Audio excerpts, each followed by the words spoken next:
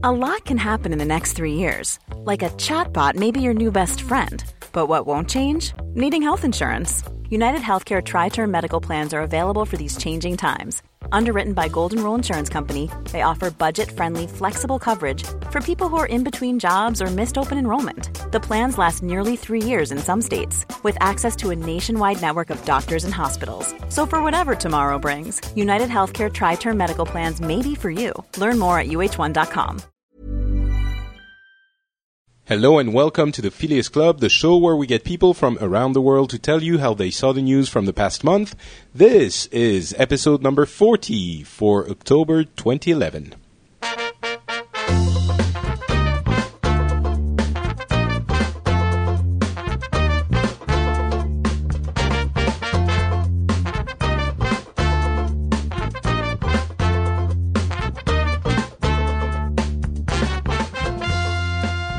Hello everyone and welcome to the Phileas Club. This is the show where we get people from different culture, countries, backgrounds, and we ask them, hey, what happened last month? And sometimes they give us different answers, and it's interesting, and when they give us the same answers, it's not that interesting, but we still have fun along the way. I'm saying it's the episode for October. We're quite well into November already because I'm a little bit late. But we're still going to be talking about what happened in the month of October. So that's my naming convention. And God damn it, I'm sticking to it. Oh, I just swore. Sorry. Hello. How's it going, Mr. Scott Johnson and Mr. Charles? I don't know. We can say your last name, right, Charles? If you want to, you can say my last name. Okay. Do you know what it is? I really want to say Charles Cox, so... You can say wow, that sounded dirty. I didn't really... Sure did. It's just your name. So thanks, Charles Cox. Growing up with that name. Yeah, I'm sure you've never heard that, Charles, in your whole life. I'm sure no one's ever done that. Yeah. That must have been quite harsh. So thank you both for being here. So Scott Johnson is from the Utah in the U.S., Yes, indeed, from the United States of these Americas, dude, I don't know what it's like there in France right now, but today is a beautiful 40 degrees, fall, orange leaves everywhere. 40 degrees is like cold for you, right? Yeah, it's well, yeah. I mean, it gets as low as in the winter we get tons of snow and it's very cold. But right now it's you don't know perfect. What Celsius it is. In Celsius. Let me see if I can translate that for you without using Google. I'm going to say it's about Europe is dumb. That's what the temperature is right now. Hey, steady on there, Johnson. Wait a second. Let's ask Siri. Yeah, ask Siri. Okay. Do you have it there? What's 40 degrees Fahrenheit in Celsius? Let's see if she knows. She knows a lot. Oh, you're not using the French one. No, because let me check that for you. Oh, it's 4 degrees. Crap. Well, wow. Actually, it's 4.444 degrees. Is that cold there for you? Yeah, it's pretty cold. I mean, it's cold. It's jacket wearing, long pants wearing. Yeah, it's jacket and more. I mean, 4 it's degrees. Jacket, no pants, hat. Right. Yeah. As a homage to the French, to the French people. So, what time is it for you now? It is 11:13 a.m. See, we don't get the fallback time change until tomorrow. So normally it would be 10:13 here, and we would be having this meeting. But I had the forethought to make sure that 6 p.m.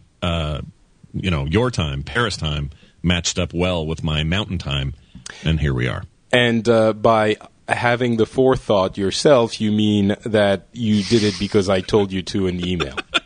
Yeah, and I checked I always make a point of this because my European friends, like Terpster, doesn't remember that the time change happened, and he shows up an hour late. So I thought, I can't do that to Patrick. I wouldn't feel good about it. You're very kind. Yeah. Very kind. Thank you, Mr. Johnston. You're welcome. Mr. Bezier. How about that? That's fair enough. All right. And Charles, it's, if I understand correctly, 4 a.m. for you. Yeah, it is 4 a.m. Oh, no, it's 4:15 now, so that's okay then, I suppose. So it's fine. Thank you so much for making the effort of waking up at this ungodly hour to be with us. I really appreciate it. Anytime. Quite literally. Yeah. And so the weather, I'm guessing you're starting to get... did we say you're in Australia? I don't think we did. So you're sort of getting into summer now. Oh yeah, late spring. So we had a oh god, you're gonna have to get Siri to work this one out. We had a okay, 30 degree Celsius day yesterday. Oh well, that's Celsius. That's fine. He can get his own Siri if he wants to understand it. And it's starting to warm up a little bit, but we still get the cold mornings, which is pretty cool. It's a great time of year down here at the start of spring. Or hang on, no, it's not the start of spring; it's the end of spring. Yeah, heading into summer. Oh, very nice. Weird. Cool. All right. So you know what? We have a lot of stuff to talk about. So let's make a start. Let's make a start with what I think has definitely been the biggest topic here in Europe, but I'm guessing it might not be for you guys, for either of you guys. So in the past few days, the biggest thing has absolutely been the EU debt crisis and that absolutely insane idea that Mr. George Papandreou, I don't know how you pronounce it in English,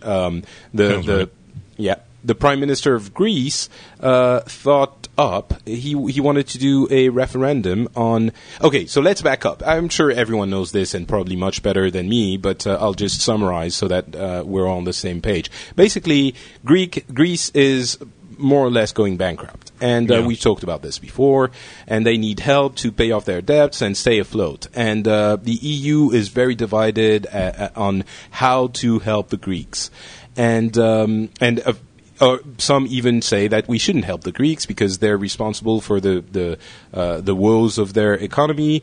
But the majority decided that we should because, of course, the European Union is heavily tied to the survival of Greece. And after a few weeks of excruciatingly difficult debates, the EU came together, decided to halve the debt of Greece and basically make a whole package to help them out. And everyone seemed to agree that that was probably the best solution and that the matter was looking up when everything was looking horrible in the past. So attached to that package was supervision from administrative types from the EU that would make sure that Greece, at least the government, would not be spending the money unduly and reducing spending where it needed to be reduced, basically making sure that what is essentially our money, the money from France, Germany, everyone else in the EU, wouldn't be spent in ways that it shouldn't have been, which was even more justified in the eyes of, I would think, everyone except the Greeks, since we had already given money and it kept not being enough. So they would spend it and they would not be out of the woods and keep dragging down the EU with them. So that was great, fantastic, everyone was happy. And then, out of nowhere, a few days ago, Papandreou said, you know what? Okay, more context. In the streets of Greece, it's basically pandemonium. Everyone is unhappy about the whole situation. The Greek people don't seem to understand why they would need to submit to overseeing from the EU or anyone else. They have a feeling that this is... We've discussed this in the show and before, but basically they have a feeling that this is being done to them as opposed to something that they brought upon themselves, which is interesting because I've talked to different people and a lot of what they are telling me seems to confirm the fact that really it's the responsibility of the Greek people, and of course, the government and maybe some big corporations, but mostly, at least, the Greek people were not foreign to that whole thing. What we said last time, which was trying as much as possible to get paid in cash so as to avoid paying taxes and things like that, of course, is not a good thing, and everyone was taking part in it in the country. Okay, so Papandreou decides, from the pressure of the street, you know what, we are going to have a referendum to see if we actually want the help of the EU. And, of course, this is a completely catastrophic turn of events, because if they say yes, of course, Papandreou is strengthened in his position and his government is legitimized. But if he doesn't, it's a catastrophe for Greece and a catastrophe for the EU at the same time, because it's not like if they did refuse that help from the EU, all of a sudden another solution would fall on their lap. They would still be going bankrupt. My girlfriend, or fiancée, should I say, keeps joking that they should sell a few islands and reimburse their debt like that. And she's joking, of course, but it would almost become the solution that they could have. They don't have any other solution. And rejecting the help of the EU, which is offering to cut their debt in half and help them in other ways, is suicidal. And for me, I'm going into the personal thing, but I think it was echoed in the media and in other people's sentiment. It seems like Papandreou was being cowardly in not holding, the right policy and caving to the street's demands with no actual benefit to that caving beyond not being the bearer of bad news. It was something that made me really angry because it was such an irrational way of approaching it. It was just a cowardly move, bowing to the pressure of the street when they don't seem to understand, they don't seem to grasp the terrible situation that they're in and the way out, if that's even a way out. Well, it sounds to me like there's a lot of personal mistakes that added up to a giant macro mistake, but nobody on the personal level wants to take credit for something that big, and certainly that nation's leaders don't want to make political suicide and be the, like you said, the bearer of this terrible news. So in the past, so that was thunder had struck in the past few days, and then Papandreou sort of, I guess everyone gave him calls and had very stern conversations, and he decided not to go ahead with it. Had a vote in the parliament, and the parliament voted to renewed its trust in the government, basically. So he now has some sort of legitimacy going with it. But that was, okay, I've been speaking for 5 minutes. So that was the big thing, the huge news that happened in the past few weeks as a result of slightly less huge news, if you can believe it, of the failing of the EU if Greece doesn't get helped in the past, in the last weeks before that. So, huge news here. Huge news here, dude. Big. Cool. Oh, yeah. The U.S. is all over this. This is a weird. We're having like deja vu kind of with this, because this is a weird sort of mirror to what we went through and in many ways are still going through since early 2008, since really before the our regime change, and it's a big deal. And there's a lot of talk here about how much of a ripple effect did the economy, the drop and the changes in the economy here have on the European market? How much of that is on us? What is that ripple effect? What is it that Greece actually does? What do they import? What do they export? What do they actually produce to make them a viable nation with trade status? And that question is really hard to answer, to be honest. There's not a lot. Wait a second. You're saying that the news reports are focusing on actual, exploring of the reasons behind the what's happening, as in, is the U.S. responsible? Is the U.S. economy rather responsible for what's happening in Europe now? Oh, sure. There's definitely talk about it. I mean, there are arguments on both sides. There's some that are saying, I've heard some people say, and these are all pundits and people who aren't, journalists necessarily, but they're people who are weighing in on it. I've heard some say, this sort of thing, which is, well, how's it feel, Europe? Are you going to how's it feel to be like us, and deal with this? And then others are saying, whoa, back down a minute. We live now in a global economy that is not immune to the ripple effect. And if Japan takes a major dive, we all feel it. If South Korea takes a dive, we all feel it. And if the U.S. takes a dive, everyone really feels it. And there's no way of getting around that. And so this idea, it's generally, the consensus generally is that, it's the boat continues to rock back and forth, and these effects are all, tied to each other. Nobody's necessarily laying blame on anybody. That isn't really the conversation. It's like, the U.S. is responsible for everything. Well, no, we just happen to be, the big kid on the block who took the biggest hit, and then that hit translated to all these other hits. But there's also a lot of talk about why, in Europe, there's a sense, or okay, let me tell you our perspective. We see this whole thing going down, and when I say we, I mean collectively. I think I'm still sort of trying to get my head around which way I would go. But the idea of bailing somebody out has a pretty sour taste for everybody over here right now, because we did and tried that. The people primarily responsible for the meltdown of our economy in 2008 have never been held to account. They continue to have high-paying jobs with crazy bonuses, and no one spent a minute in jail on Wall Street or anywhere else.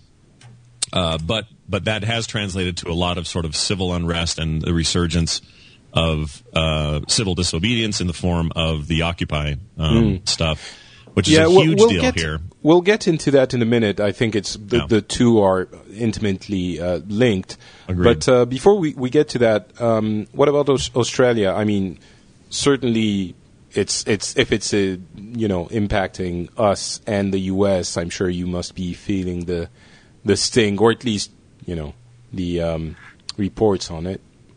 Certainly getting reports on it, and it is fairly significant news here. The impacts of 2008 and the GFC were felt in Australia, but we weren't brought to our knees, if you like, in the same way as I think the sense in the United States was that something had gone very, very seriously and badly wrong. We managed to maintain a reasonably robust economic profile over that period of time. I have to say, for those who don't know, that whatever sins the U.S. were guilty of in that meltdown, you were saying, Scott, we don't really lay blame on anyone, and I think we probably would have if we in Europe hadn't been guilty of the same sins. Right. So right. We're definitely all in the same boat. Yeah. But very, very conscious here that you talk about being a big kid on the block, and the EU and the United States are certainly big kids on the block, and we are not. We are actually quite a small kid on the block in economic terms, though I was quite pleased to see that we did get a seat at the G20 summit, which made me feel wonderful. The sense, though, is that if things go very, very pear-shaped in the EU, we will suffer. So the way that the events are reported are sort of watching a car crash in slow motion. We're very aware of what's going on. We're aware of the bailout package that was put together by France and Germany. We're aware of Papandreou's brinksmanship around the referendum, and we're aware of the implications that has for the EU. Are we intimately involved in the all the issues that are going on? Probably not. We're waiting to see whether it has lasting effects on the European economy and therefore the world economy and therefore our economy. It's so probably are you like, the way it's reported. Are you like sort of standing on the beach on the sand looking at the wave coming Very in, much so. Wondering if it's going to turn into a tsunami? That's a delightful metaphor. Thank you. It's been reported as a 6.2 on the Richter scale, and we're wondering how close it was to the surface and what sort of wave it's going to create. That's exactly the way it's being reported here. There's a bit of those nutty Greeks. What the hell are they up to? The French are back helping them out again. What are the Germans up to? So what's interesting is that Britain's been very quiet in this. Yeah, they're hugging their pound for dear life and just hoping for the best. It's weird. They are really quiet about it. That is getting talked a lot about over here, is that Britain's staying weirdly aloof. And maybe that's not, maybe we're getting it wrong. Maybe I'm not getting the right impression, but... No, well, I mean, definitely France and Germany are the two most, the biggest players in this and the most vocal. It's probably also because, as you're saying, Scott, they're, still on the pound, so it doesn't affect them as much as it would affect us if the euro, the trust in the euro goes down. I have to say, when we heard about the Papandreou thing, the referendum, there was definitely a wave of anger, like genuine anger of Papandreou and the Greeks in general, messing things up. And I want to use a stronger term here, but I won't because Scott's chaste ears are listening. And that was, I went on Google Plus and sort of voiced my concern. It's sort of wondering what the hell was happening, and I think the people in our countries were actually angry at what was happening. Do you guys? I'm sure, Scott, you don't, but Charles, maybe do you guys discuss these issues like among friends and outside of the news being reported, or is it not? Why do you say you're sure I don't? Or that I don't? I don't know. I just figure the Occupy things would occupy the conversations more than I don't imagine you guys going meeting for, maybe it's me being bigoted, but I don't imagine you guys meeting for a barbecue in Utah and going like, so how about those Greeks, huh? No, it comes up. It comes up all the time in conversation. And now, a lot of it is tied to. There's a sense over here. It's like, the Occupy Wall Street that spread to everything else, and the craziness that happened in Oakland, and I don't even know if you guys heard about that over there, but just all this crazy Occupy stuff. And then anytime anything like this comes up on the world stage, we go, oh my gosh, look, it's just sort of a spreading thing. Like, how soon will it be that we see sort of an Occupy Greece thing happening? But then again, we're aware that the Greek people are kind of complicit in a lot of this. And I mean, it's just a lot of really complicated issues, obviously, but it's all sort of tied to this Arab Spring / Occupy this / take power back from the government. The 99% need a voice, all this sort of stuff, and it's all sort of tied to that. So yeah, it's a bigger deal here than you think. Okay, fair enough. And our barbecue conversations aren't focused on Greece, I'm sorry to say. So see, I had it all backwards. So let's dive into the Occupy thing. And first of all, my first question would be, are the U.S. aware that this really started as the Los Indignados movement initially, or is it something that you think originated I'm sure that it's like anything else. If you're going to, if a comic book, it sounds weird, so hear me out, but if a comic book I don't know where you're going, but... if a comic book publisher decides I'm going to enjoy this ride, I'm sure. somebody at Marvel says, we need more of a Batman-style character, we should make one of those. It's still... They can kind of call it original and say, well, yeah, the Punisher or whoever they want to be sort of Batman-ish in tone is their own creation, but still this got an inspiration from somebody else. I think you go back and protest history, and there are things in our history that this is inspired from. There are things in ancient history this is inspired from. There are things in the Tea Party movement, which is totally opposed to this. That's true, actually. It's taken from. So, I like your comic book metaphor. Yeah, nobody here, it's a terrible metaphor, but I don't think anybody here in the movement or outside of it is looking at the movement and going, oh, yes, this is the most unique, original thing ever. No, it's not even talk about that. It's just sort of... Yeah, it's not the point, I guess. Yeah, I was just trying to be a little bit trollish. So can you tell us exactly what it is for those of us... I'll talk about how it's received here afterwards, but can you take us through what you know of its inception and how it is today, briefly?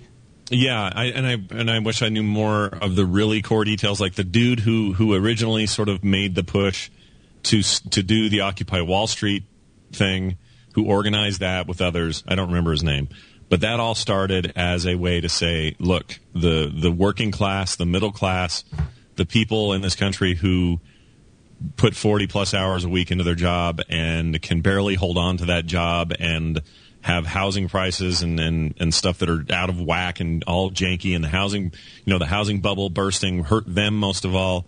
Yet the 1% of Americans who make the most money, the rich in other words, the millionaires, continue to have lower tax rates, continue to have the most power, continue to get all the big bonuses. In other words, they actually kind of won during that crash, while everybody else suffered, lost jobs, can't pay off tuition loans, can't even get into college because they can't afford it. So it's this 99% versus the 1 sort of mentality, and they just don't want to take it anymore. And it's an interesting movement because it's not as politically motivated as, say, the Tea Party movement or others. It is more socially motivated. It is a push to say this just isn't fair. There are tax laws. Is it recognized as such by by both parties, or is it seen as a more No. Of course, what happens is the Tea Partiers on the right have taken kind of offense to this. They think it's they think it's just a big hippie movement full of scoundrels and misfits, and they're wrong. Sadly, it's made of young and old and middle-aged, working people who are from all walks of life. There are doctors out on protest. There are clerks out on protest. There are people that work at Walmart out on protest. There are people from all walks of life who are a part of this. And so they've tried real hard to spin it like, oh, this is just like hippies or something. But they keep losing that fight. In fact, it makes them look really ridiculous when networks like Fox News and others who have a right-wing slant refer to this movement in that way, because it just makes them look stupid. It also, in a lot of very real ways, mirrors the Tea Party movement. I mean, the Tea Party movements, their stated core values are really not that different than the ones, than these Occupy guys. The major difference is it's just about who you're directing the anger at.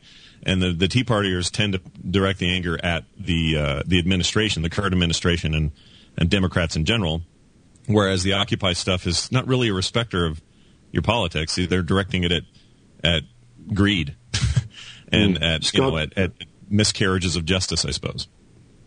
Scott, I'm interested. Is there a lot of clarity around what the occupiers in Occupy Wall Street actually stand for, or is it a fairly nebulous set of ideals that they're promoting? Well, it depends on who you ask, right? Like some say, well, yes, it's these specific things, and others say, no, it's just this general sense of, we're not going to take it anymore. We don't know what we really want ultimately, but all we know for sure is that it's uneven. The fairness isn't there. We're becoming a nation where 1% of the people make all the money, and everybody else is screwed. And so you can see on the capitalist side of that, people are like, well, those people making all that money earn that money. But then on the other side, they said, well, no, you guys screwed the banks and screwed the housing market and twisted it and janked up the whole world economy purely based on greed. And then they come back with another answer. And so there's a lot of that going on. But generally it's like, we are turning, if we're not careful, if we don't stop now or do something different now, we are going to turn into a nation of very few haves and a ton of have-nots, and the have-nots won't have opportunities to change that. And the argument on the other side is, well, pull up your bootstraps and go for it. Everyone has an opportunity to do whatever they can. And there are the Occupy people's argument is that is becoming less and less true.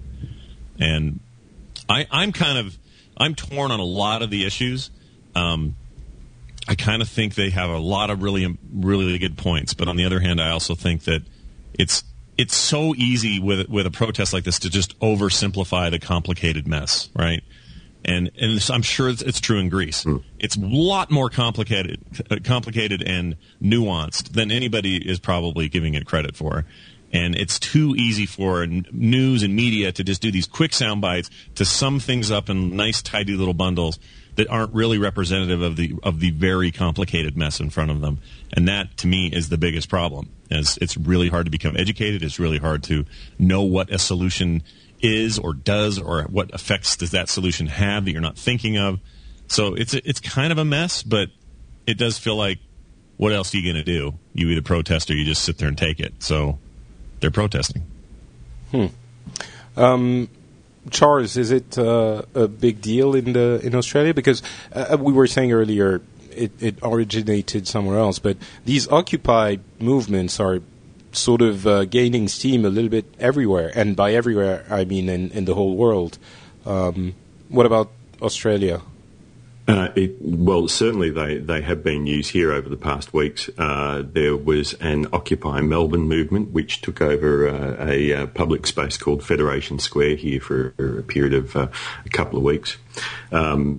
Your little intro there about whether we were aware that it started with the Los Indignados movement, absolutely not. That was news to me, never heard of it before. I could be living under a rock, that is true, but that was absolute news to me. That's a thing in Spain, actually, if I'm not mistaken. Yeah. Well, you Googled it in the meantime, didn't you? If you Google it in the meantime. If you call the Earth a rock, then literally you guys do live under a rock. Thank you very much. I guess it depends which angle you're looking at the map, but there's only one angle to look at that map, Scott. Don't be ridiculous. Damn Northern Hemisphere supremacists, you can go and get stuffed. I know, right? Anyway. Yankees. It was the reason I asked whether there was clarity around what the issues were and what they stood for was it was what appeared to happen in Melbourne, at least, was a group of people did the Occupy thing because it was a thing that was happening around the world, and there wasn't an enormous amount of clarity around what it was that they were actually protesting for. Layer that into the fact that Australians, by and large, aren't big protesters. It's just not what we do. So when something like this happens, the vast majority of the population's kind of looking at them, scratching their heads, saying, so what are you doing? What is this all about? Why are you there? What should we be paying attention to? Are there any big issues? And again, they don't have a clear answer. They don't have a clear answer. The answer that comes out is we want real democracy. We want the voice of the people to be heard.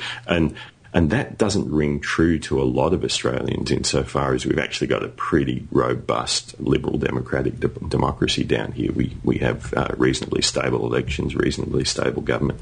And I say reasonably stable because the government's actually not all that stable right now. But it's not a place that is volatile in the normal course of events.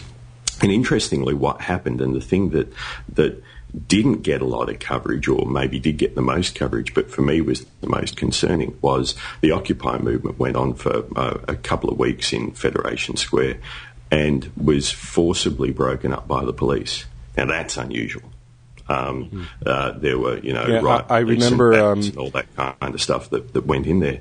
Part of the reason I remember there were protests in Egypt, I believe, to support the guys in Australia who got, which is like, okay, if Egypt is supporting you because there's too much, oppression in your country, there's something wrong. But yes, but in the general population, that was not seen as anything particularly draconian. It was more seen as, these guys have had their say. Time to get them to move on. Really interesting dynamic, and it says, I think, a lot about how social justice is viewed as a priority in countries like Australia and potentially like the United States as well. I'm not exactly sure whether you get the same sense, Scott.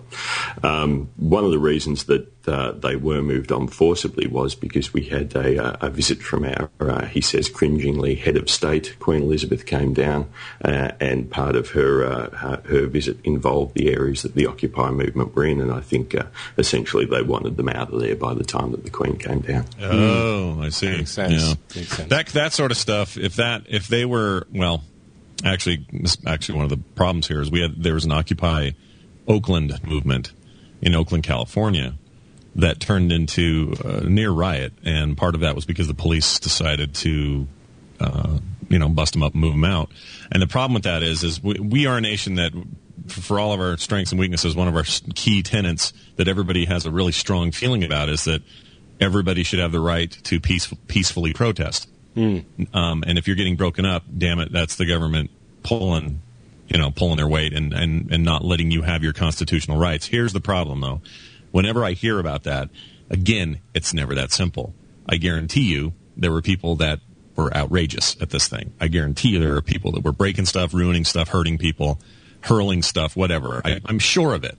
Are you sure? Was it reported on, or it was? It was. Okay. It surely was. But there's definitely been a slant towards, oh my gosh, I can't believe the police broke up that protest, and not as much on, well, wait, why exactly did they? Again, I just don't think it's that simple. And I'm okay with not. I may not even know for sure, if they got too unruly or whatever. I just would prefer the dialogue to be more investigatory and less, see what they did, that kind of thing. But on the whole, most of the other stuff has taken part. There was a huge Occupy Salt Lake City here like 2 weeks ago, huge rally downtown. So it's reaching everywhere. Did you go?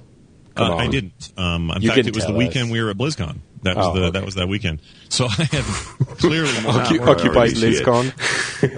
Yeah, clearly video games trumps political security. But anyway, they did a big deal here, and they've been doing it everywhere, and I don't see it stopping. Again, you guys kind of asked what's the end game for them. I don't know for sure, and I'm not hearing any clear one voice thing. Partially because unlike Tea Partiers, there is no central leadership in this movement. Well, there wasn't with the Tea Party at the beginning, was there? Well, there was more than this. Okay, and there's not even one person to talk to. Yeah, there's no one guy to get on the stage and go, all right, this is what here's our plan, this is what we're doing. It's all being very pocketed, and that's maybe bad for them ultimately. I don't know. It's very interesting. It makes it very difficult to have a dialogue about it if you don't have a focus or focal point, a leader. You mentioned how do we have a dialogue about it. I actually don't know that we do. I think you're right about the complexity of the issues involved. There are hundreds and thousands of dialogues that potentially need to happen to get any clarity around this. It's interesting the way you're describing all this. Basically, for a number of reasons for me as a French person. So, first of all, we've been hearing about it a lot, of course. Some from the news, and some because now the news travels through social networks, and it's impossible to avoid if you're connected in any way. The reason it's really interesting is that, first of all, there is the kinds of messages that you are talking about. We want more democracy, we want less injustice, and things like that have historically in France been the messages of the left-wing parties. And when I say left-wing, remember, we're not talking about communism, we're talking about socialism, which is a very different thing. Socialism is about getting healthcare and education, and to an extent that is more, extreme than what you would think of in the U.S., but it's still not, let's take the companies that do well and nationalize them and give the money to the people. That's something different. But so anyway, the socialists have been talking about this for a long time, and we have the same kind of the guys from the other end of the spectrum on the right wing will say, okay, that's all well and nice, but what are you actually talking about? What policies do you want? What specific actions would you like to have put in place? And of course, it's not always the time, but oftentimes there are these kinds of messages, the kind of revolt against too much accumulated wealth. And protesting, as you guys know, is probably one of our best known traits and strengths. Yep. Unless you have mimes do it, then it's trouble. But, Then, they carry signs. So yeah. Just less of a chance to get your message across. That's true. Yeah. And so in this case, we have not had an Occupy movement.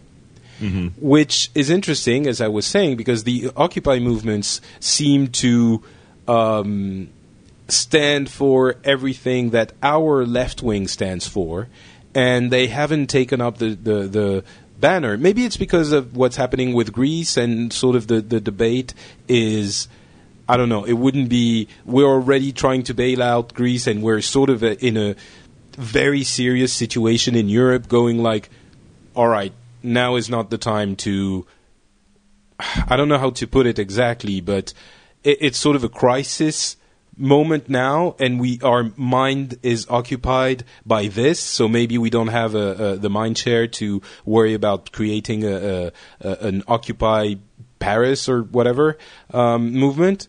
But yeah, it's interesting that it didn't spring up in France, because it would be a very very appropriate climate, I would think, political climate for something like that to happen. Or maybe we have also, because I'm saying sometimes you have these messages that are not very clear, but at the same time the Socialist Party is a very organized one and a very serious and well-established party. So maybe we're seeing the people who do that already have a voice in the Socialist Party and already have their concerns championed politically. Because when I think about it in the U.S., it seems to me that what that movement is, the ideals that they're defending are ideals that maybe in Europe partly, and in France more widely, that we already have integrated in our political debate. And it's something that when we look at the U.S., we're thinking, you know, before these movements started, we would think, so you guys don't have that? What's wrong with you? At least have that become an issue, be discussed. You know, why don't you have these issues on the table? You know, and so. Yeah, as usual, I'm probably not being very clear, but I'm trying to paint a picture of how we're seeing this whole thing. So yeah, we're probably seeing it as, well, duh, of course you should have that. You know, it seems obvious.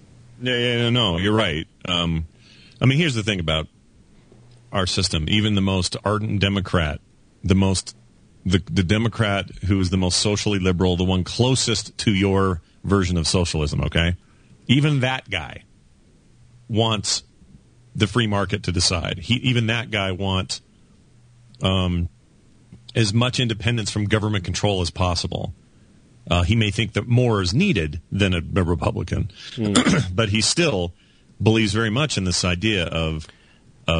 So let me correct you for a second here. Yeah. Even our socialists are, for the most part, very much for the free market. You know, it's not like it's for very our socialists or our right wing. Actually, our socialists are not that far from your Democrats in some ways.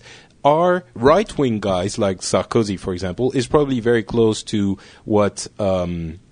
Obama was defending with his, Obamacare, as it's been beautifully named. I hate it. Even the socialists are for the free market and for capitalism. They would say, okay, some things are too important to leave to the randomness of the open market alone, like healthcare, education, things like that, because they believe, and I have a tendency to agree, that some of these areas need tight control. Not tight control, but some measure of control. So I'm just saying that, again, socialism is not communism. With socialism, you have some of your most important services that are regulated by the government. You don't have no free market. The basis of our societies is everywhere free market.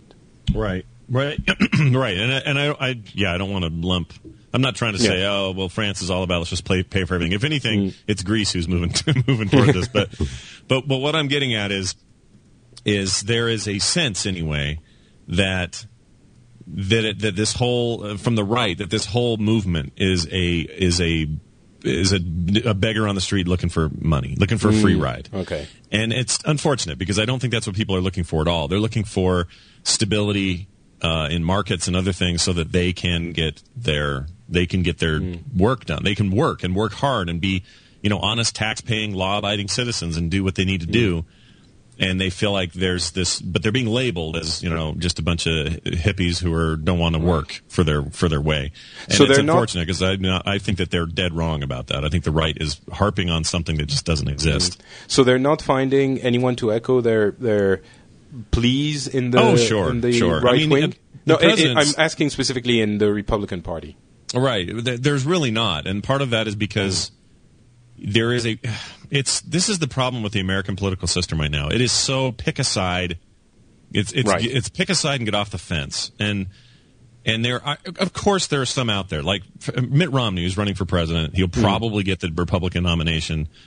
Utah connection. Anyway, he is and he's a really smart, very successful businessman with all kinds of great experience under his belt. He was a well thought of governor of the generally liberal state of Massachusetts.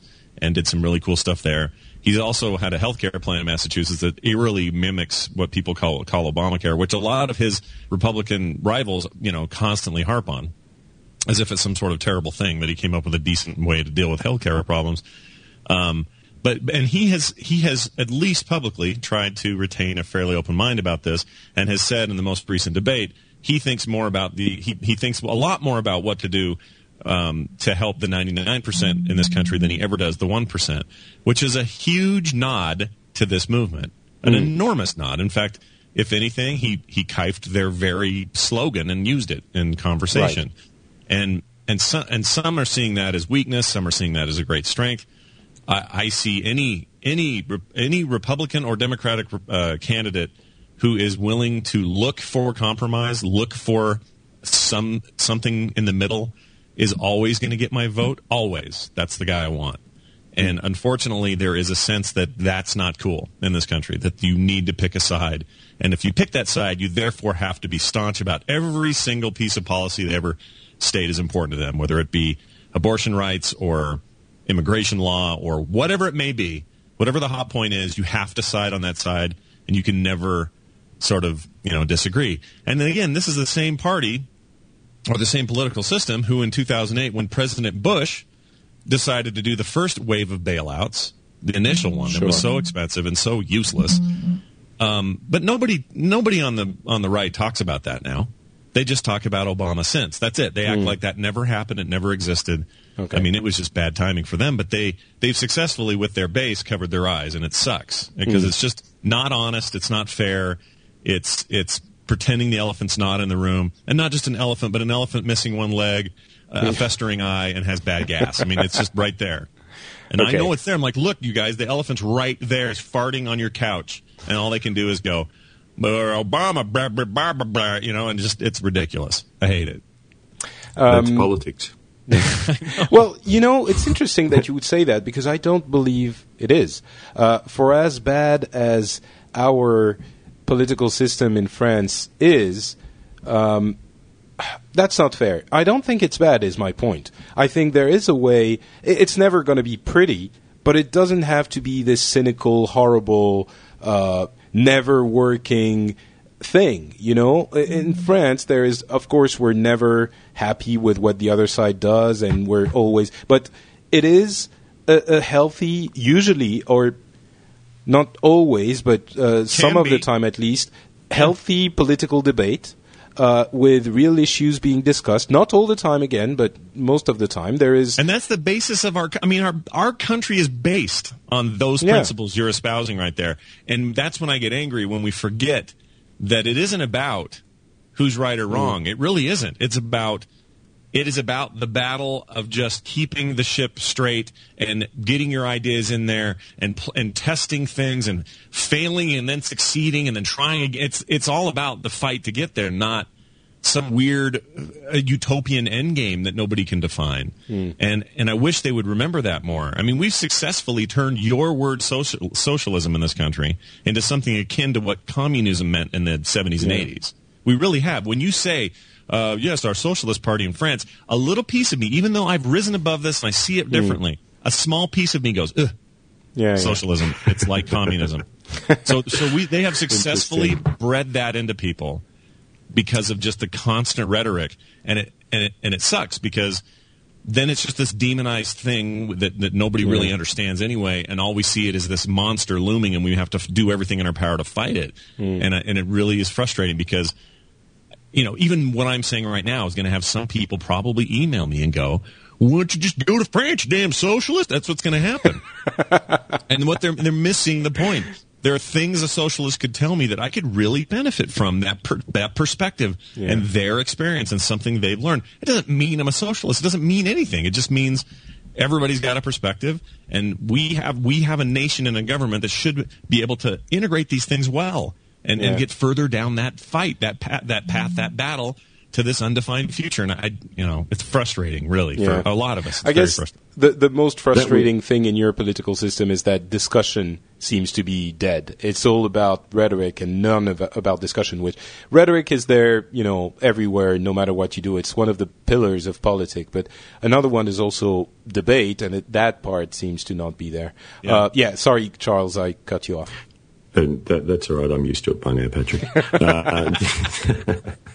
Because of the lag is what you mean, not because of my tendencies to speak over people. Right. Okay. Yeah. You talk about rhetoric and actual policy and actual fact. There's been an ongoing debate for, God, I don't know, about a decade here about immigration policy, in particular to do with asylum seekers. And I'm not going to go into the details of that because it will bore you both a lot. Okay. The summary, though, that's germane to this particular discussion is that both political parties, we have ostensibly a conservative and a more socialist party here, have merged their policies to be so close together as to be indistinguishable. And it is all about the rhetoric. What never makes a blip on most of the public discussion around this issue is the actual facts of the matter. People don't have any appreciation at all of what is actually at stake when we're talking about asylum seekers and refugees coming to Australia. All they have is the fear and the rhetoric and the panic mongering and the political point scoring that's going on. And I don't. You spoke earlier, Scott, about fence sitting and taking a side and taking a stand. One of probably the worst things that's happening in the Australian political climate at the moment is that making a distinction and a choice in our political system between the two major parties is essentially moot nowadays. It's all about who's going to give me the extra $5 in my pocket at the end of the week because they've got a slightly lower tax rate, or there's a benefit here, or whatever it happens to be, and potentially how a little bit of government spending is happening. But around social policy and around ideology, there is essentially nothing to choose between the two parties, and it's a very, very But on that specific issue? On the specific issue of asylum seekers? Yeah, it's on that specific issue that the policies have merged and the range of other things as well. We start talking about healthcare for the sake of the argument, and we are much closer to your world, Patrick, than the United States. We have a pretty solid public healthcare system, but it's all about how do we do that more efficiently, not do we seriously extend services, but, where do we save the extra couple of $1 million or whatever it happens to be? How do we redirect that money? There's no real distinction between what is socially responsible or irresponsible, or economically responsible or irresponsible, in demarking the two parties. They're very, very similar in so many areas. And as a voter, it makes it really, really difficult to decide where I'm going to head. Well, I'm sure, there are... I don't want to make it seem like France is this idealistic, heavenly democracy where politicians are all, justly fighting for their beautiful ideas. And certainly there is some fear-mongering here and some demagogy. Okay, that'll that. It'll work. Demagoguery. Demagoguery, thank you, there. But, Okay. Let's move on to something else because we have been at this for a while already, and it's very interesting. And thank you, Occupy movement, for launching us on that discussion. But let's move on to other things and talk about the Middle East. I didn't mention, although many people have probably realized by now, that Turkey is not with us. He's not been hiding under his mic. He is traveling somewhere. He's in Korea, I believe. And I told him, well, damn it, Turkey, you're going to wake up early and be with us for the show. And he said no. So, yeah, I'm very disappointed. Is he there for business, pleasure? What's he doing? I believe You've clearly found out who your real friends are. I'll make sure he knows that. But yeah, pleasure, I think. So have fun without us, Turkey. Yeah. So yeah, basically I wanted to talk about the elections in Tunisia and the death of Muammar Gaddafi, which were also very big news. So Gaddafi was arrested a few weeks back, and then, as could have been expected, turned out that he wasn't alive anymore a few days later. And I say that with a hint of, how do I put it elegantly, cynicism in my voice, because it seems that he was executed, which is not that surprising. He was arrested by the CNT, CNT is the French name for it, the National Council, Transition Council Forces, basically the new government forces.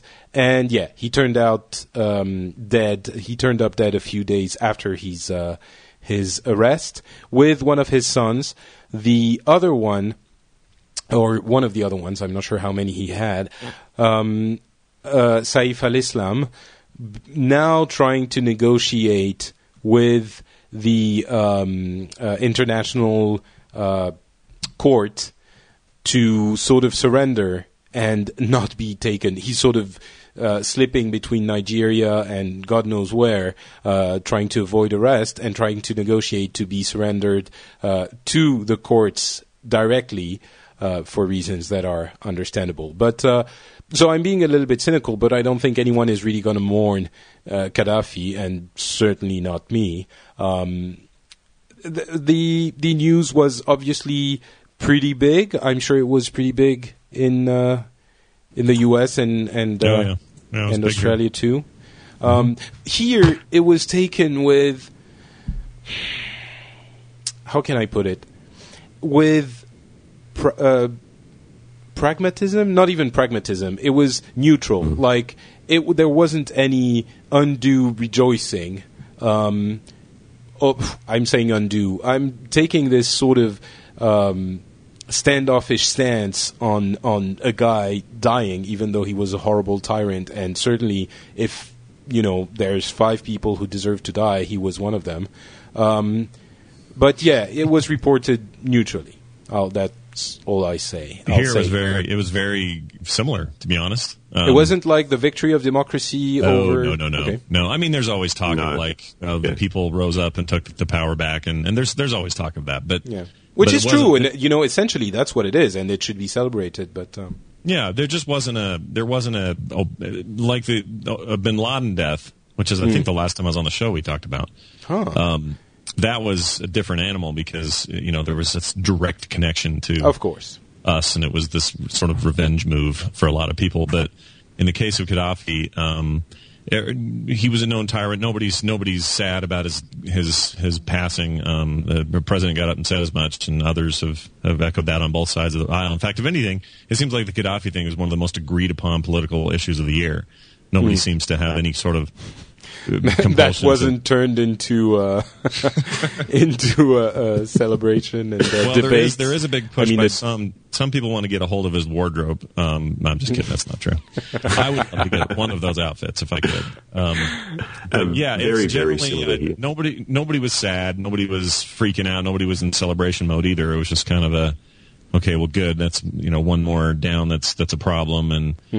And but it also there's a little bit of unease about the brutality. I understand why he was treated that way. I understand that why he was killed under weird circumstances, and the video phone stuff was kind of disturbing. I kind of get that if you're in the nation itself who was so mistreated.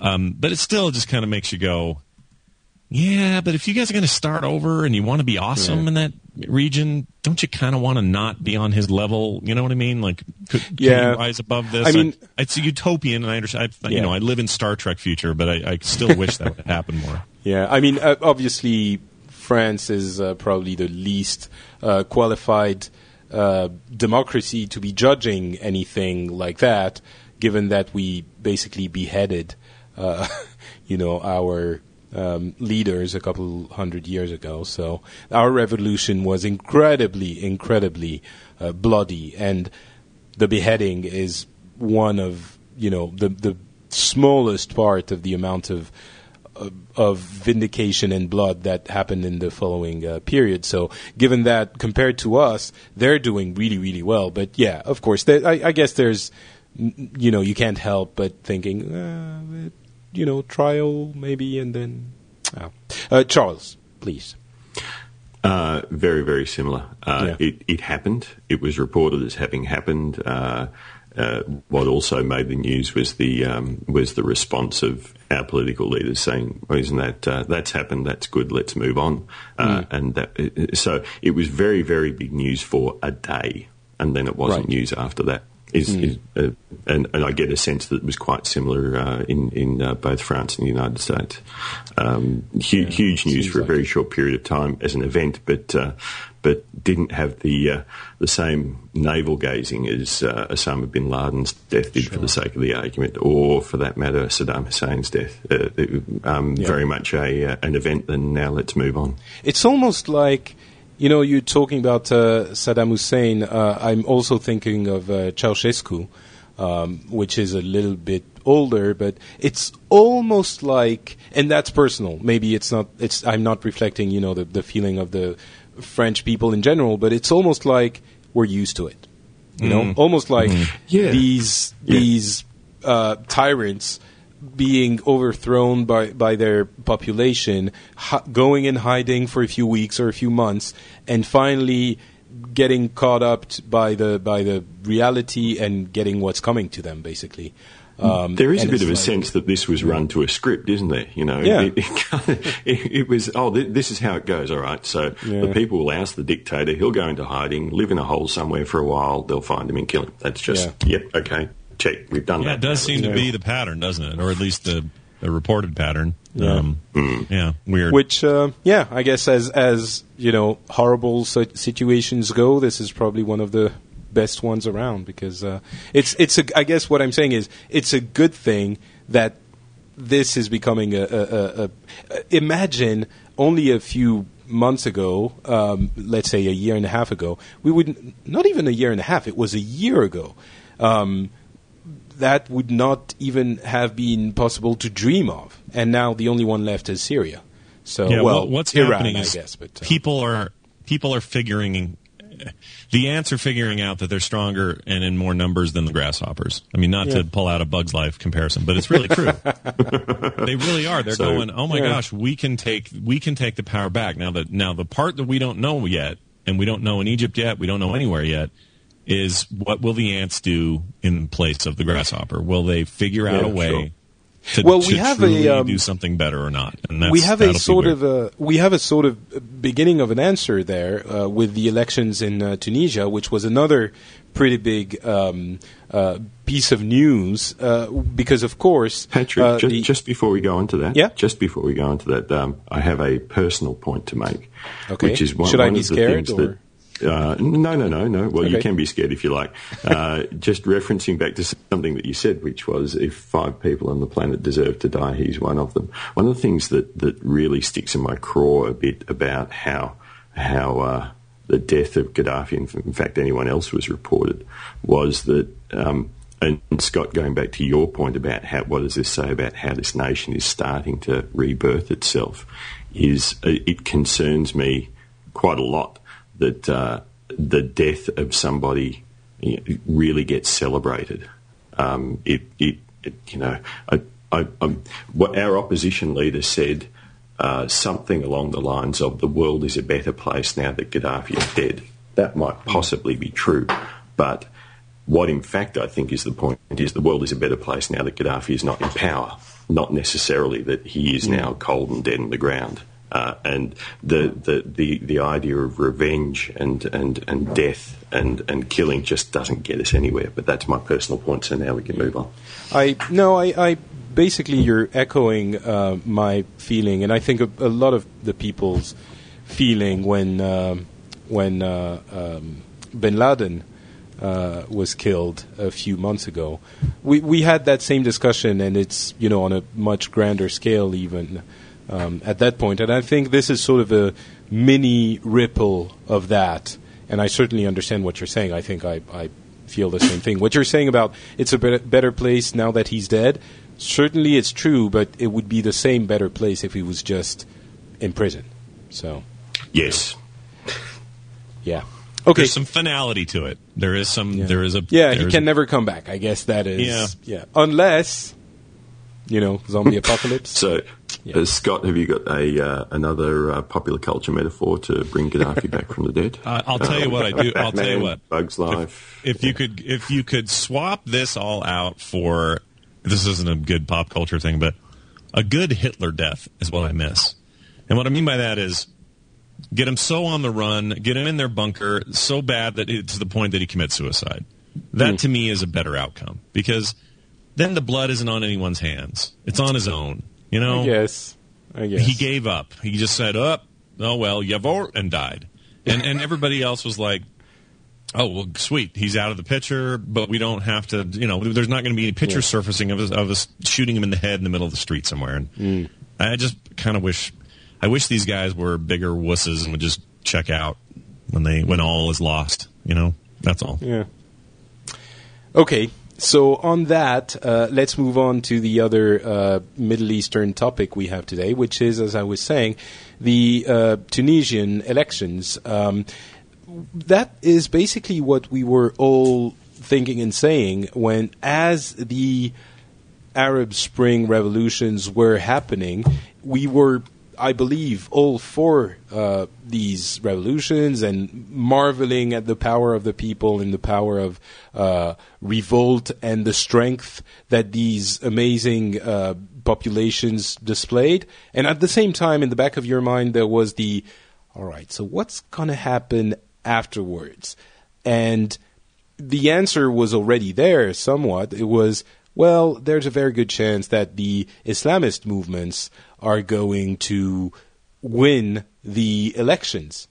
And that is sort of confirmed already in Tunisia, since, lo and behold, Islamist movements have won the elections. Now, we're not talking necessarily about, I don't know all the details about the Tunisian Islamist party, but they seem to be, it's not like the Taliban in Afghanistan, right? It's not like they're going to forbid birds to, forbid people to have birds because they offend God.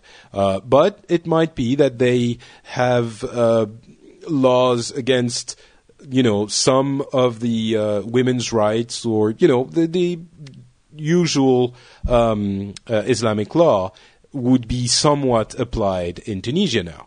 The interesting thing is that there was a lot of, at least what was reported in France, was that there was a lot of unrest and concern, I would think, in Tunisia itself, when it was clear that that party, which, I'm sorry, the name escapes me now, that party was going to win the elections. And then there was some reassuring on the Islamist party's part, which was, we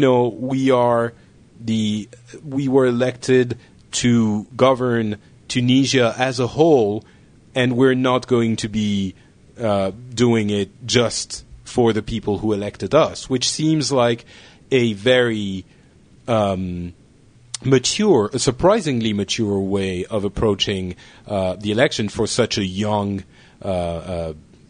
government.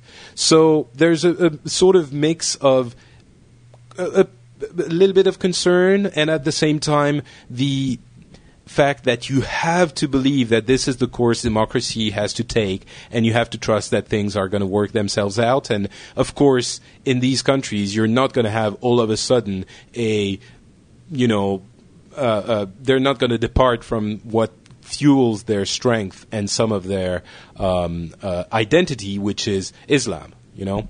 So it's a sort of a waiting on the sideline vision that we're having here, and wait to see what happens with a little bit of hopeful eye, I would say.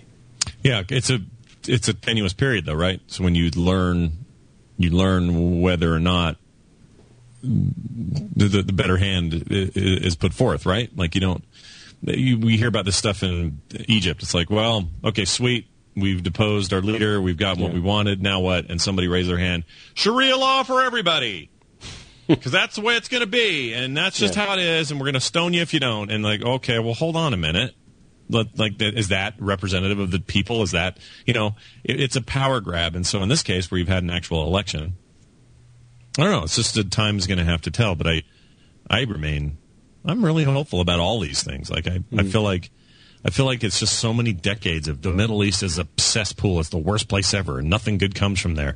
Just all this stuff, and then you see real change happen, and people using modern technology to do it, and that makes me happy. And was there a reporting on basically the Islamists winning the election? Was there any instrumentalization of that on in the U.S.? Was it, look at the horrible, how do you call it, towel heads or whatever? Not really. I mean, do you mean was there a lot of credit taking here? Is that what you're getting Not at? credit taking. I'm fear mongering. Oh, look, the Islamists are back in power in Tunisia. Are in power in Tunisia now, and it's going to become terrorist training camps. And no. There's not a sense of that until they actually start doing some of that, I suppose. But they, and not to say they would, but I think it's. I think people have kind of come to the conclusion, well, you're not going to take Muslims out of the Middle East. You're not going to remove this perceived extremism out of the general religion, no matter what you do. And people who are there and who are going to be in power are going to be traditional Muslims of all sorts of ilks and colors. And just to say one thing, the Muslims, at least in France, if you say a Muslim, you talk about someone who practices Muslim religion for, Islam for themselves. When you say Islamist, you're talking about someone more, how do you say it? In French, it's prosélytisme. Is there something like that? Basically wanting to apply the Islamist law more, to others, I guess you would say. Right. The more extreme version of... one is a personal religion, the other is a social ideology? I would, somewhat. It's not as clearly defined, but basically... Yeah, because what I'm trying to say is, even those who didn't vote for the Islamist party in Tunisia, a lot of them are still Muslims. There is a distinction there. It's like saying someone is a Christian and someone is a, religious... Jewish or something. No. Someone is a Christian and someone is a religious... Oh. I know what you're saying, though. Yeah. You know what I mean? In other words, what we call that here in the States, and what I think is one of the most important tenets of our belief system, and I think it should always remain so, and that is the separation of church and state. And it's the idea. It's the opposite of what you're talking about, which is no, don't let theology or religion be what makes decisions for secular. Even on a personal level, I think I'm trying to define this very vaguely, but if you have a person who's a Christian who would do something a certain way, and then someone would be a Christian that would go throw a paint balloon at a abortion clinic, right. That kind of difference, right. Although it's sort of not exactly the same. They've let their personal religious beliefs seep into their social system. Right. And I'm that's sure nobody wants that. There are lots of Muslims in all these countries that are, completely okay with women driving and women teaching and whatever. And you have some that would think, like in Saudi Arabia is the law at the moment. Well, women shouldn't drive and women shouldn't blah blah blah. So, right. Yeah, okay, but we're sort of delving into something else. Back to Tunisia. Who was speaking? Scott. I don't know. You were was done. I? Okay. No, maybe you were done. Charles. So we know the elections were held. We know what the outcome was, but it's not significant news over here. I guess, just talking personally again from the outcome of the elections. So a healthy democracy represents the culture of the society, right? So if the culture of the society is Islamist or Muslim or whatever it happens to be, and that's what the democratic outcome of the elections is, then kind of all good. I say kind of all good because there's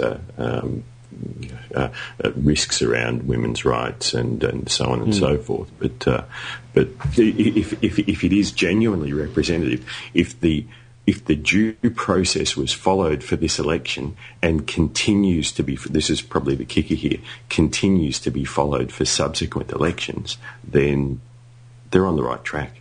Yeah, it's not. Thank you for this. Isn't a revolution. This is an election. Yeah, I'm always very glad that I get guests on this show that are actually better spoken than I am, because then they say something that I'm thinking but so much better, and it makes complete sense, and I can say yes, that's what I meant. So thank you, Charles. Just set it up for me and I'll knock it over the fence for you, Patrick. Thank you.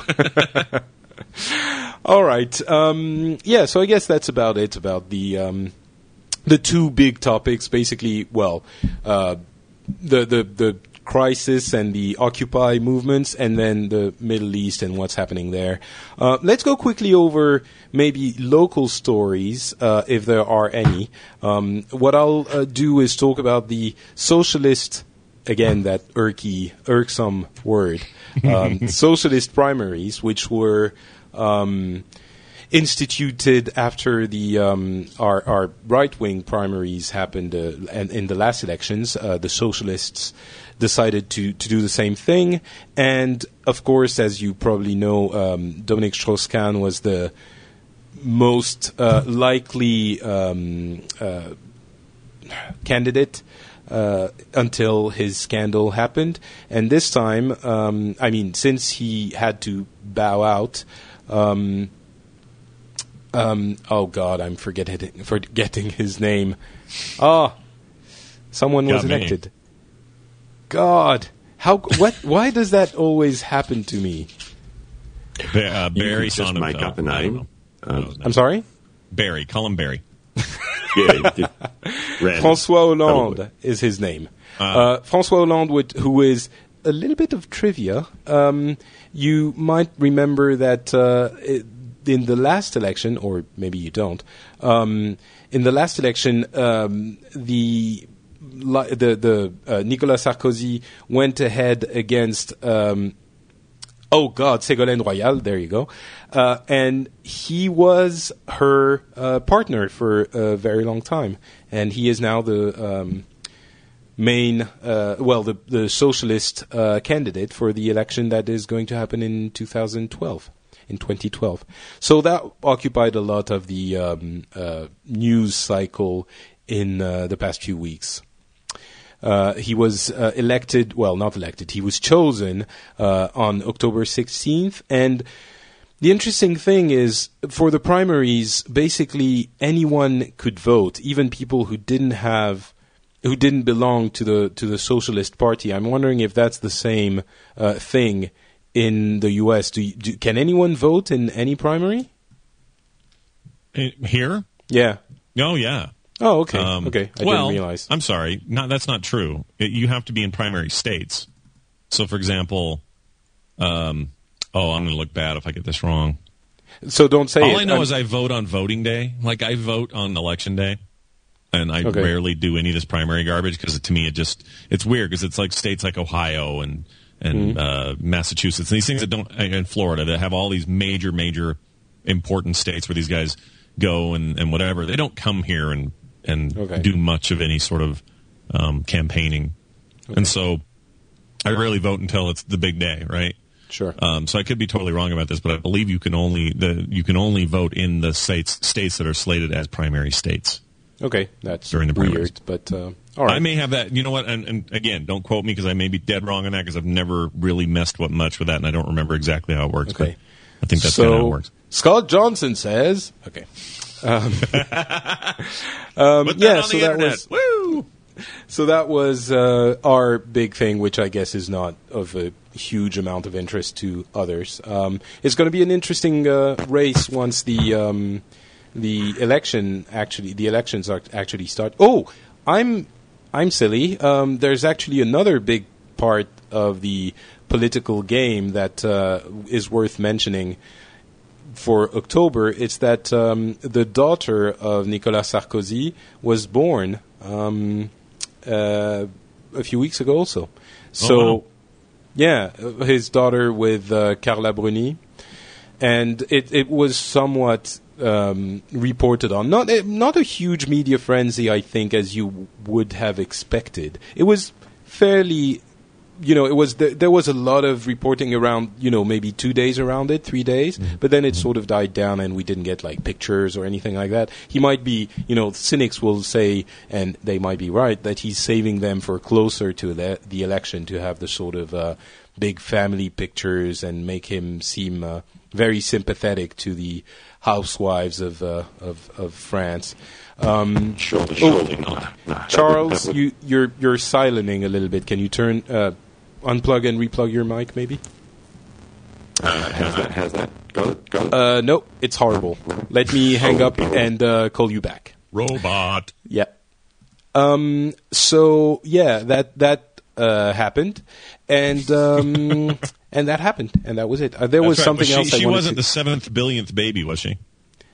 I don't think so. No, she wasn't. Oh, that also happened, actually. So the one of the reasons why it was a big deal is that it's the first time it happens in the Fifth Republic in France, which is our republic right now, that an acting president, has a child. So yeah, kind of rare in office, right? It doesn't really happen here either.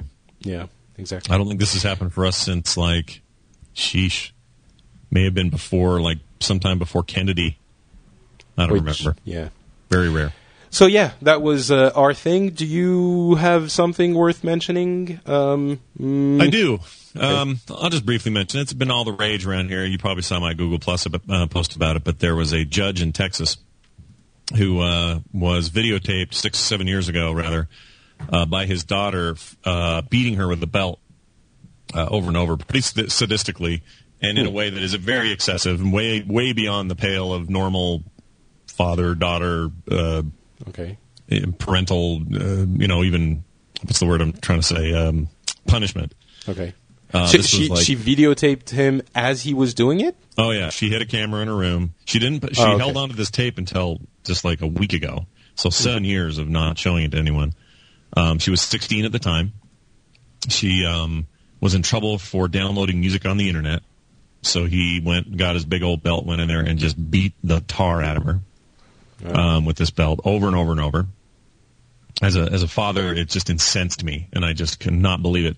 The worst part is the internet trolls who side with the dad for the most ridiculous reasons I've ever heard.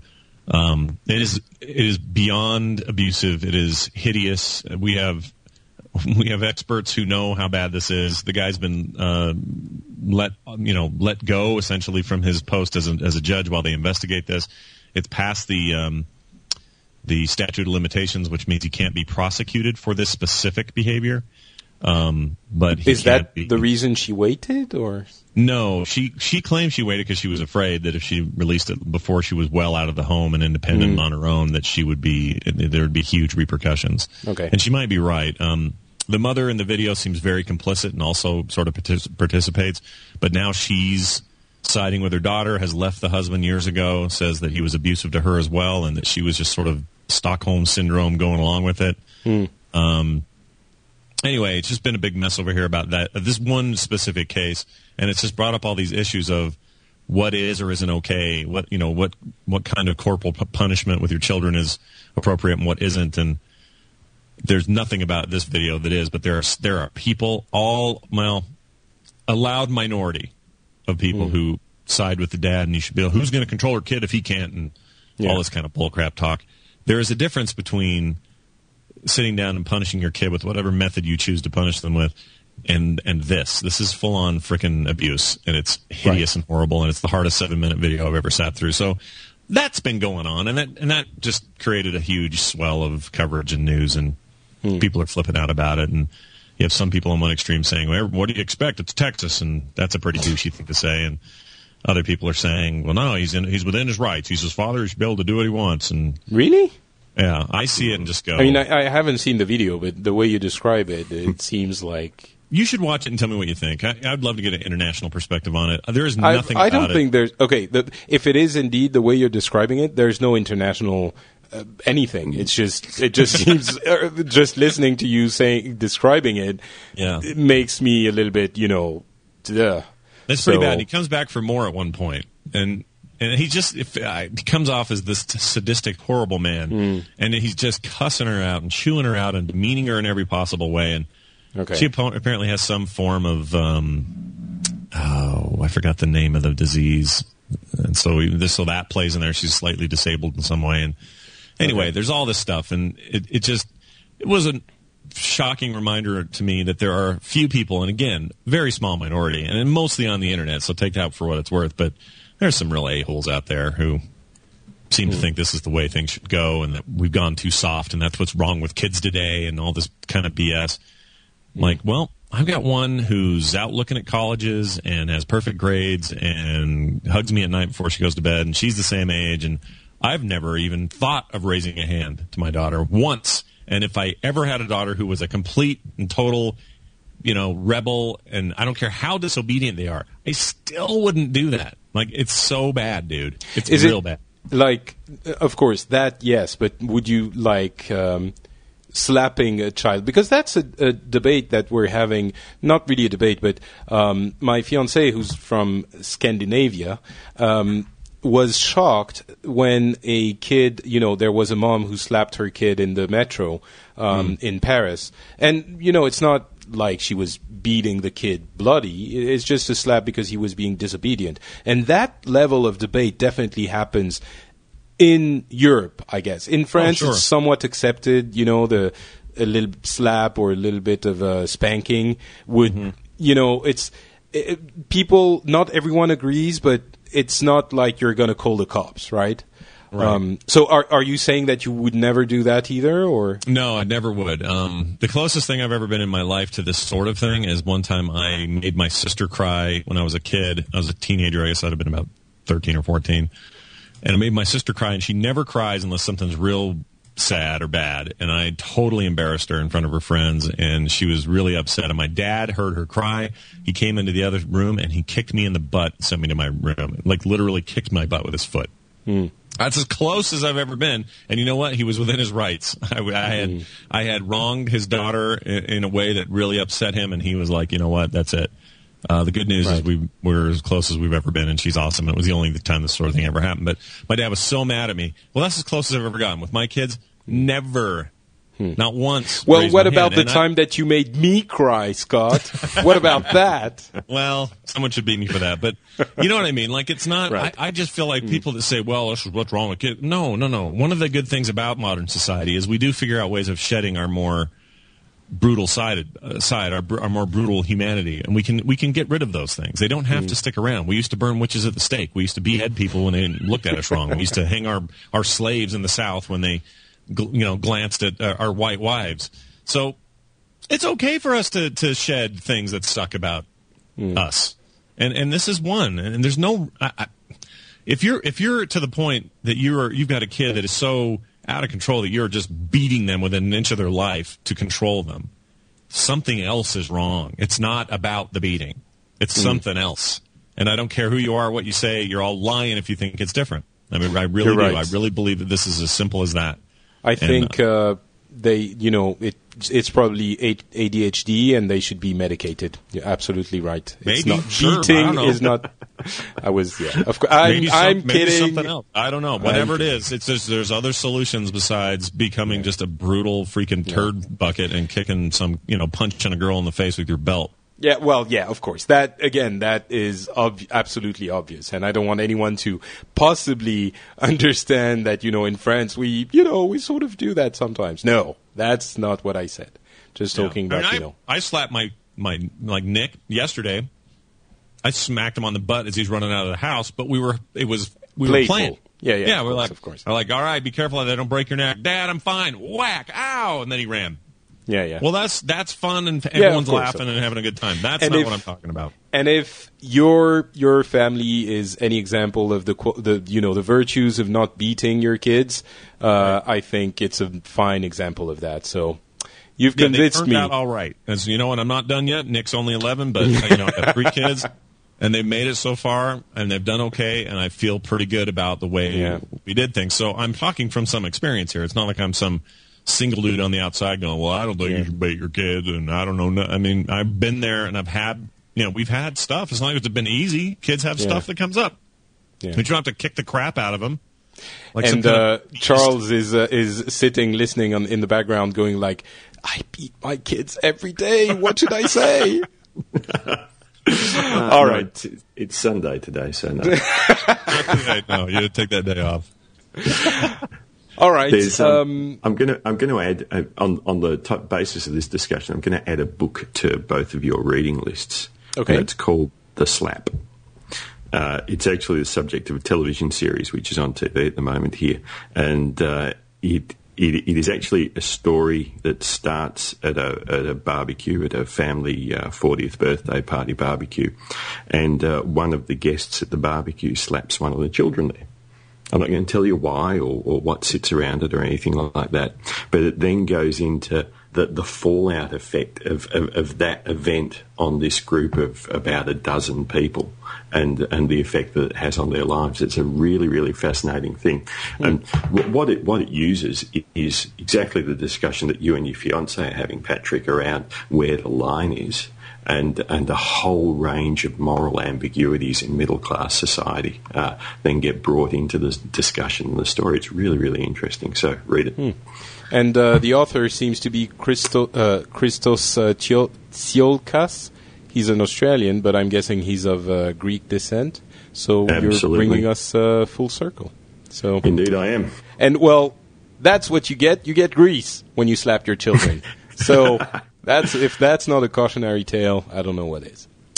All right, thank you. Let's do the last local story, if you have one, Charles, and I know that you do, because I very subtly suggested one, but you don't have to talk about the No, I'm not going to talk about that.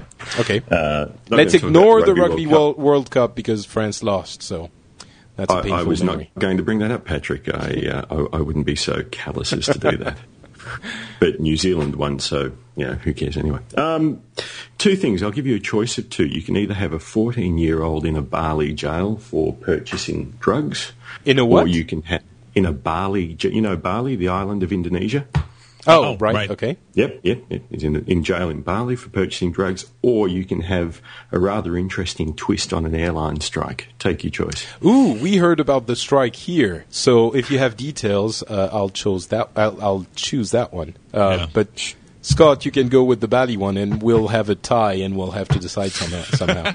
No, I think I like the idea. When you say Bali, all I think about is video games. So let's not talk about that. Let's talk about airline strikes. That sounds like fun. Okay, that's a good thing because if you had decided on Bali, the deciding way that I would have chosen would have been that I decide because it's my damn show. It's your show, right? Yeah. It's your damn show. So. All right. Okay. Cool. Despotism lives in podcasting as well as in North Africa, it seems. Our national carrier, which is no longer our national carrier because it got privatised a couple of decades back, I think, off the top of my head, is an airline called Qantas. Qantas is now being run by a guy called Alan Joyce, who made his name in Ryanair and a range of budget airlines throughout the world. And he's working pretty hard on cutting costs in Qantas. And one of the things that they're doing is outsourcing and offshoring a range of maintenance services, so on and so forth.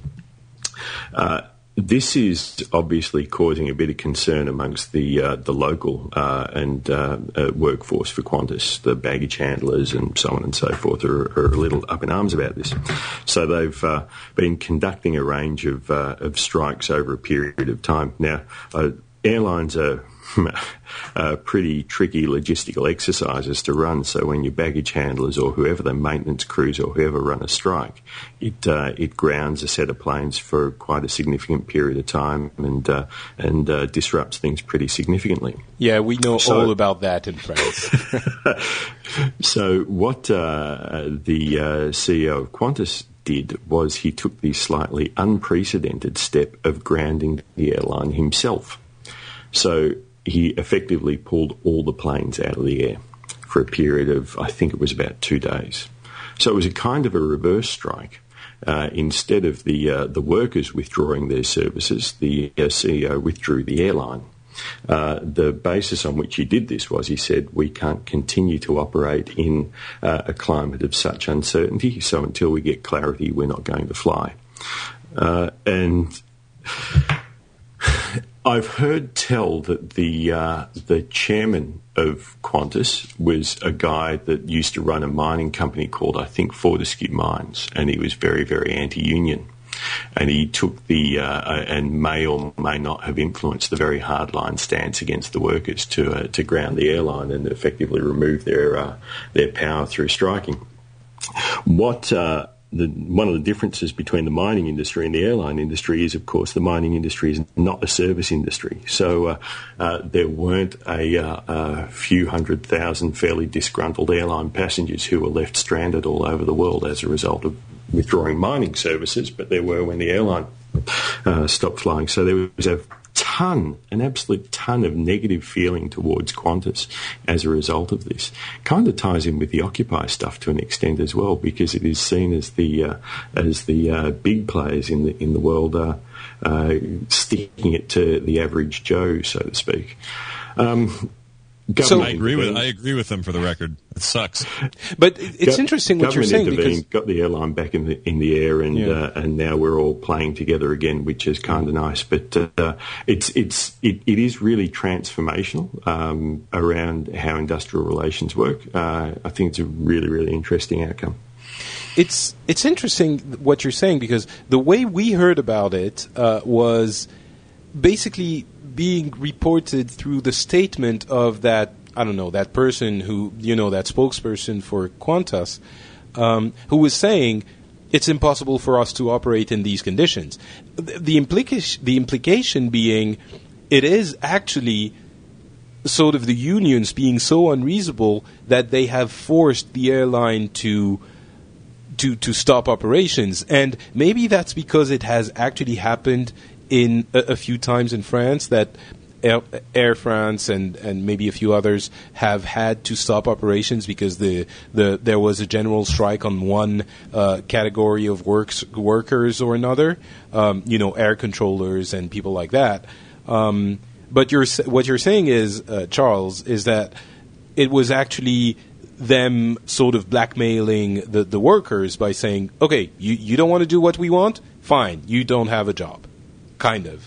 Mm. It didn't get to that point, obviously, because they still have a job. Yeah, temporarily, you don't have any work to do, right? Exactly. If you're going to draw it to its logical conclusion, it would be, at some point, if you keep going down that line, the airline folds and the workers don't have a job. So what were the workers and the unions actually being at least somewhat unreasonable, or was it just a preemptive, FU by the company managers? Look, were they being unreasonable? It depends a bit on which side of the fence you sit, but any company has a right to decide how it runs itself and who it employs and who it doesn't. The workers for the company have a right to maintain or withdraw their services if they don't feel like their voice is being heard, so on and so forth. Yes, the workers had a point, and indeed still have a point, around risk to their jobs, risk to the economy and society as a result of the loss of the jobs. Gee, I find myself being so damned incoherent. It No. It's very morning. I don't understand why. I think you're being very, very eloquent. So keep going. I guess what I'm understanding from what you're saying is it wasn't a clear one of them, at least. Okay, the unions weren't clearly being completely unreasonable. There wasn't that feeling in the country. No, not at all. Okay, and that's somewhat what we understood of it in France, or at least how I perceived it.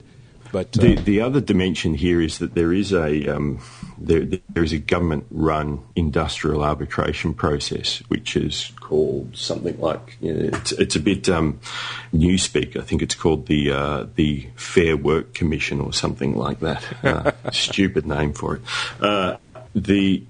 And the story now is, why did Qantas not go to the Fair Work Commission and seek an order for the unions to return to work, which would have been possible to do? Why did they ground the airline and take that step rather than going through the due process around industrial relations and the Fair Work Commission? Is that even legal? Because it seems like they would... I mean, the unions have a right to discuss things. And if there is a process to resolve the issues, is it legal for a company to just say, fine, anytime you open your mouth, it seems like an unfair use of force, kind of. And in fact, that exactly that, whether it's legal or not, I don't know, but exactly that is the subject of Senate inquiries and parliamentary discussions right now, which is, did Qantas do anything that was legal or otherwise to ground the airline for as many days as they did? And what was it, a big conspiracy? Did they plan ahead of time to do this? Did they know that this was an action they were going to take, or were they genuinely forced into a situation where they couldn't guarantee service and therefore couldn't run their airline?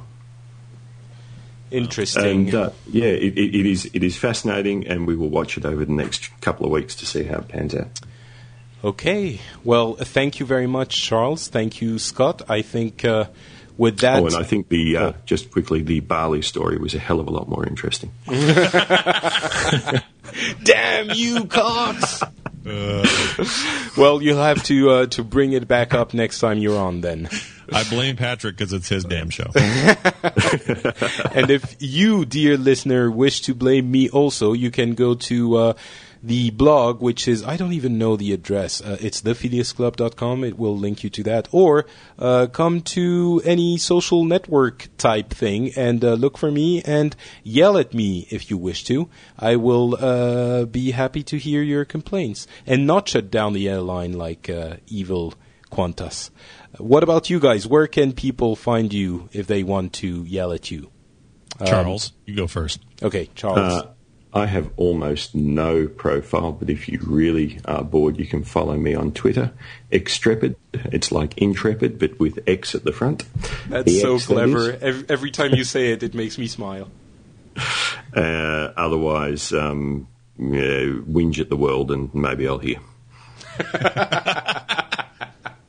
I love that term, whinge. I wish that took off over here. It never has, but I love it. Scott. Whinging. Yes, they can find, everything I'm up to at frogpants.com. Or they can follow me on Twitter as well, Extra Life on Twitter.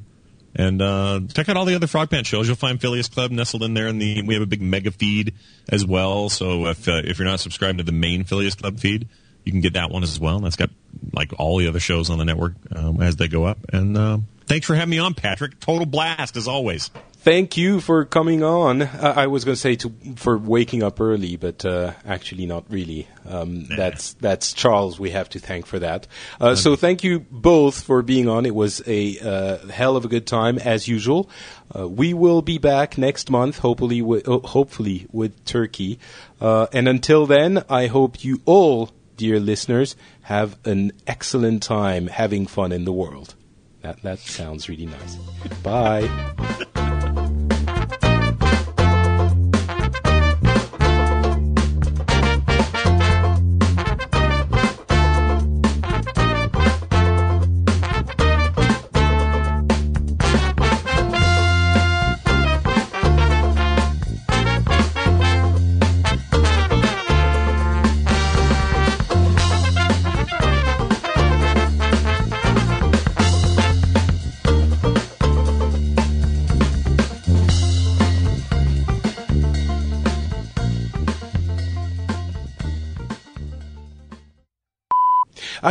We should have given the address of Frog Pants. Did you? Yeah, I did. Oh, okay, cool. All right. Yeah, you were here. After about an hour, I'm not really even listening to the show anymore. Yeah. Like, oh, yeah, really, interesting. Socialism. Well, when you come to France, I'll take you to a nice sushi place. Ooh, cool. That's where the ladies have no pants. Or no, where the ladies always dance. What is it? France. Welcome to France, where the naked ladies dance. That's it. Okay. And the guys have no pants. And I'm sure you'll be very happy to come to France to eat sushi. That makes complete sense. Of course. That's right in where sushi came from. It's where its origins are, right there in France.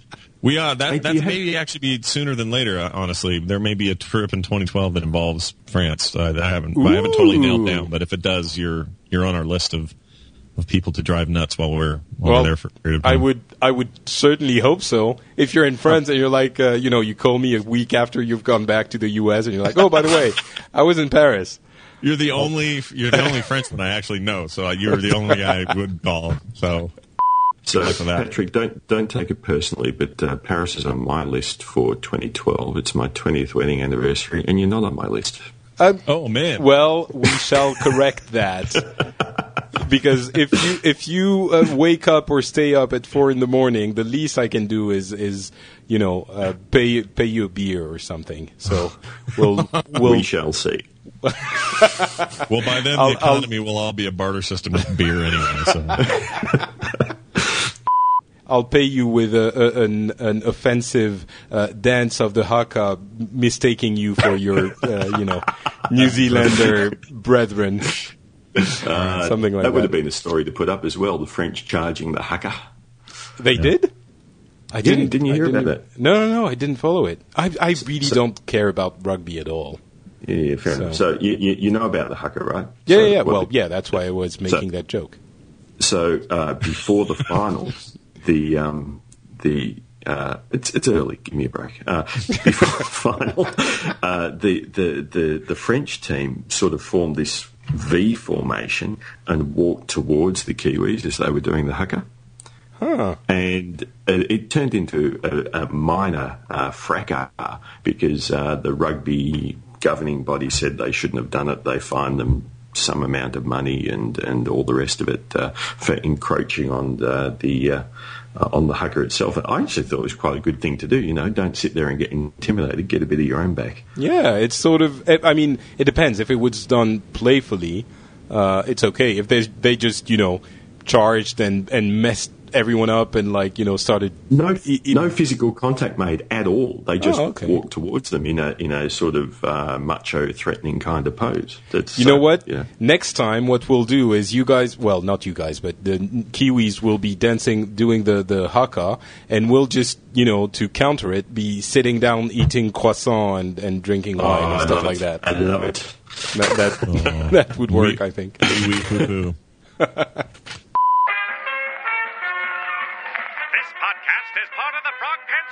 Network. For more information about this and other shows, visit frogpants.com. Audio program so good, it's like you're there.